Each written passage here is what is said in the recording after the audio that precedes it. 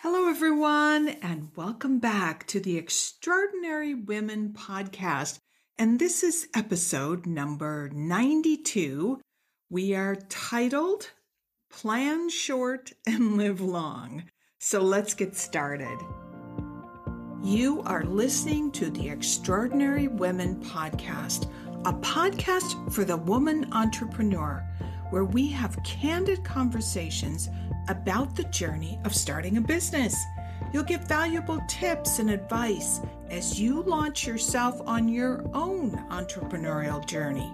I'm your host, Sherry Harmel, the editor of the Extraordinary Women magazine Circle, and I embrace my own entrepreneurial journey as a woman of, say, a certain age. And if I can do it, ladies, so can you.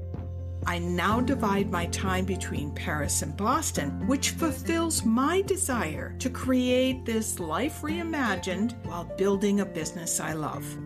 I am so happy you are here. So let's jump right in.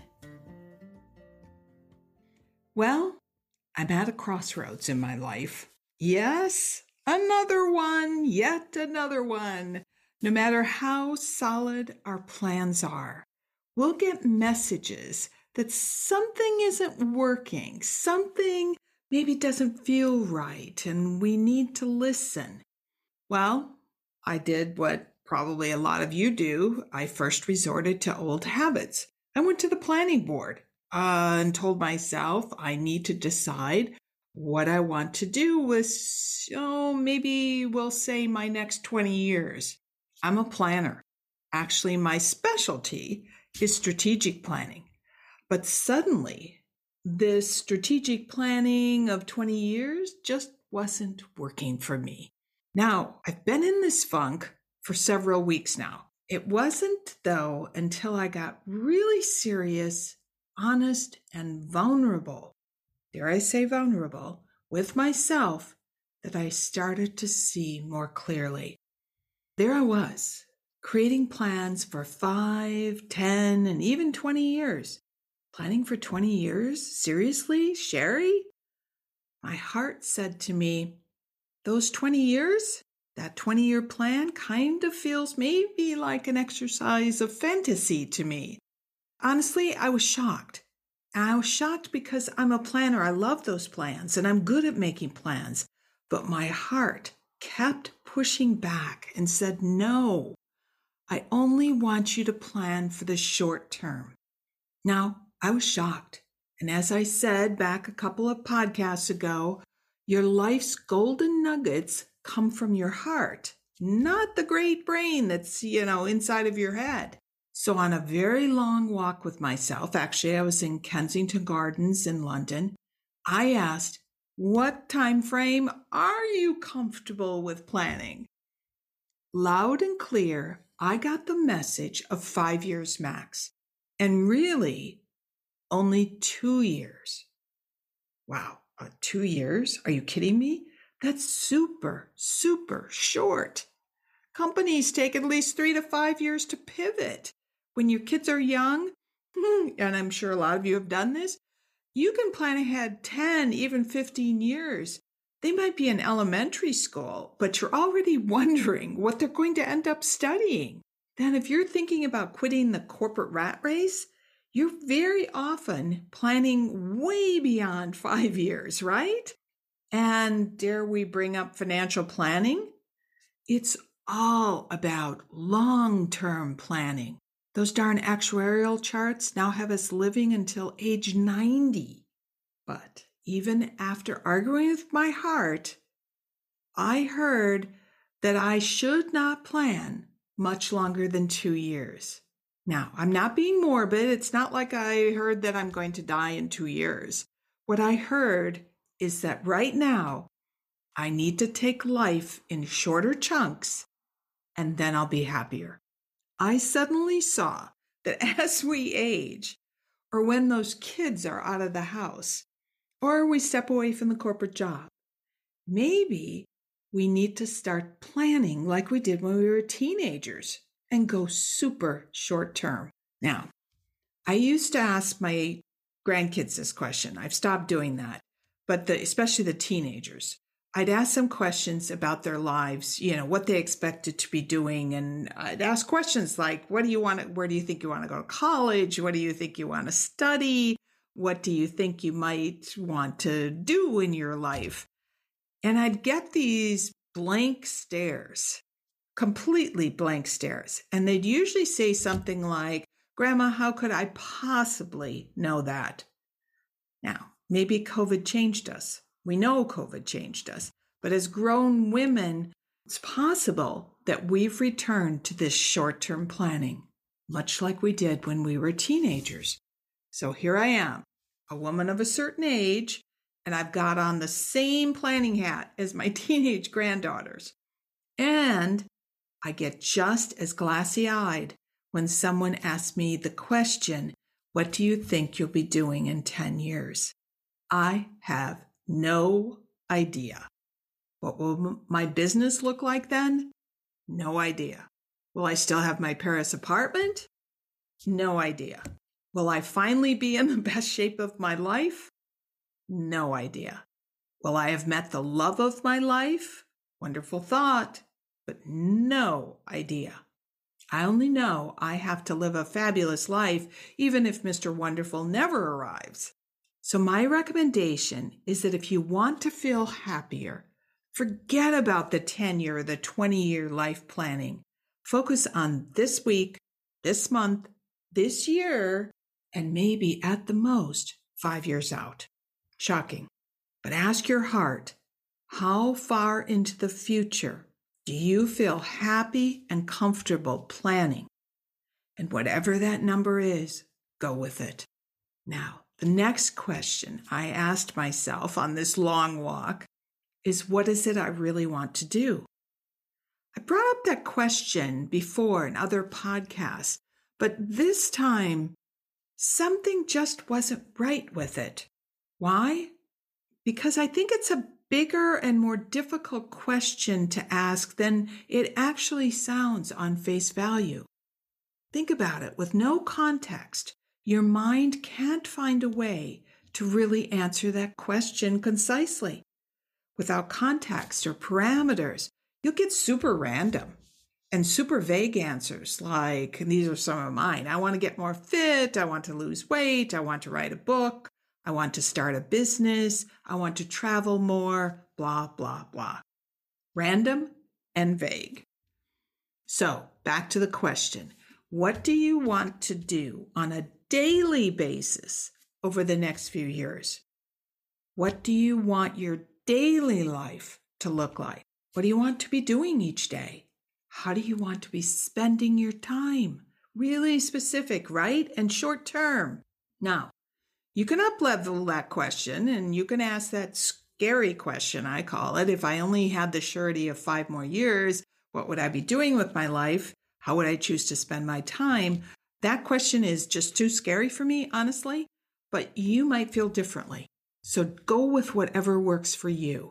Just ask the question, what do you want to be doing on a daily basis? Because that reconnects you with your heart.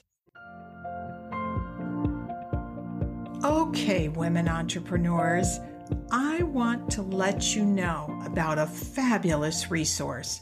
The Extraordinary Women magazine is only $29.99 a year, and with that minimal investment, you'll receive 4 issues of the digital magazine, which are just chocked full of inspiring interviews, subscriber highlights, valuable tips, and ideas for you, the entrepreneur, regardless of the stage of your business. But, this is a big but, this is more than just a magazine. During the year, you will have opportunities to connect with other like-minded women who are supporting each other and sharing ideas as they go along their business journey, as well as invitations to valuable workshops on topics that you need to plant or bloom or grow that business, as I call it. So go to theextraordinarywomenmagazine.com and subscribe. Join this movement of women from all over the world who are creating and growing businesses. Now, I was completely surprised at the answers I received when I asked myself that question. But first, I want to tell you what led up to this. As you know, I started the Extraordinary Women magazine during the pandemic. I've loved it. I loved starting it. I've loved imagining how it would flow. I've loved interviewing amazing, incredible women. It began, I think it was titled Be the Real You, and then it quickly became Extraordinary Women. I told you I was a planner. I created an elaborate, long-term plan. I was going to spin off coaching programs and groups. I was even thinking of making it a membership site. Who knows? That might happen. I worked hard at it. But suddenly I woke up one day and said, something's wrong with this. I need to connect to something. I need to change something. I feel a drive or a need to do something more. But what? And that's when the blog came to me. Now, blogs, they're not gone. Truly, they're not. So I have to admit that at first, though, I argued with myself and said, are you nuts? But my heart pushed back and said, Sherry, you want to share more. Stories like the time that you went to the Dior gallery in Paris and felt completely transported. You can't share that in social media. And goodness, the magazine can't be like a daily newspaper. Hence, the blog was born. I began it last week, and it's called The Extraordinary Women, or EW Notebook, actually. And I am having a blast. And this is where you come in. I also heard, now not just the blog, start the blog, Sherry, which is the EW Notebook, but I also heard that I need to find a hobby. You might be wondering, where is this coming from, Sherry? And this one took a little longer to uncover. Now, I'm not a gal with many hobbies. My father once asked me if I ever had any fun, which at the time and for decades after, I took as a huge criticism of me. But this morning, when I was on this long walk through the very quiet Kensington Garden in London, his question came up for me yet again. And I suddenly realized that maybe he didn't mean I wasn't a fun person. Maybe he really meant to ask, what was it that I liked to do for fun? Now, my father is a guy with hobbies, and he still is. His favorite hobbies are playing cards, fishing, hunting, all while drinking. The drinking part was probably his most loved hobby. I don't like any of his hobbies, especially not the drinking. But as I walked through the park, I realized that other than reading or cooking and baking, which I now do very little because I live alone, I don't have anything that I do just for fun. I'm a woman with no hobbies. Gosh, from the time I was young, I knew how to work. Lots of reasons why. But as I walked through the gardens, I saw that I had never really embraced a hobby because I didn't spend enough time on any one thing other than work.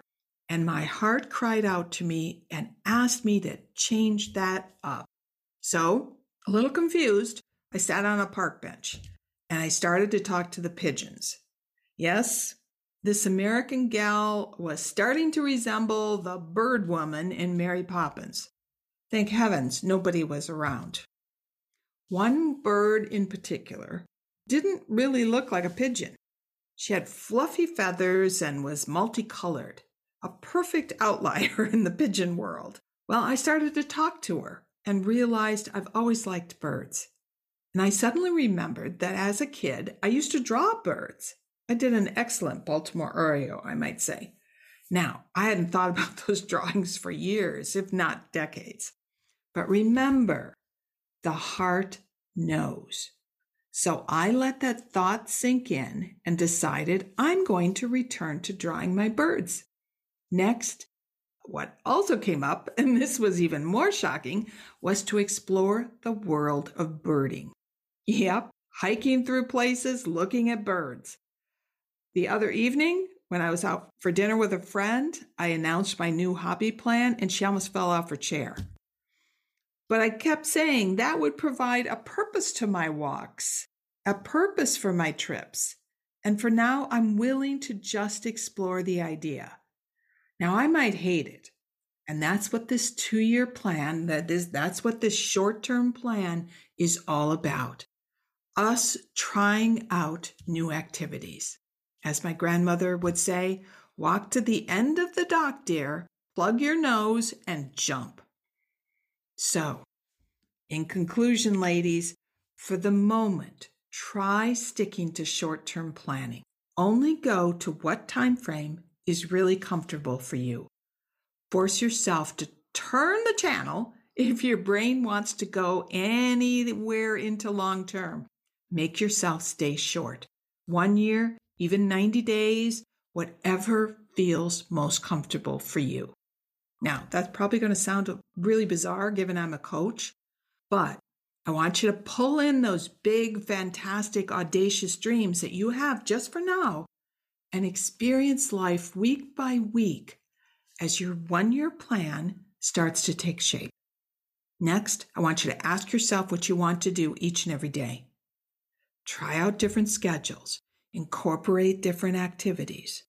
Go week by week and make it a fun game.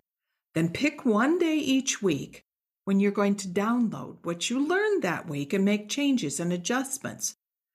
If I hate drawing birds as an example, or I hate birding, I'm going to try something else. And last, but probably the most important, is to listen to your heart. Go for those walks in nature all by yourself and talk out loud. Talk to the birds if you feel so inclined. What's important here is that you learn to dialogue with your heart, because that's where all your amazing wisdom resides. Connecting and dialoguing with your heart, I believe, is the best self-care activity you can ever do. Now, if you enjoyed this episode, I would love if you would take a minute to rate our podcast and subscribe. I've got lots of super interesting conversations coming up, and if you subscribe, you'll automatically get a notice of each new podcast, which comes out every Monday. I so look forward to our conversation next week. And as we say in Paris, à bientôt.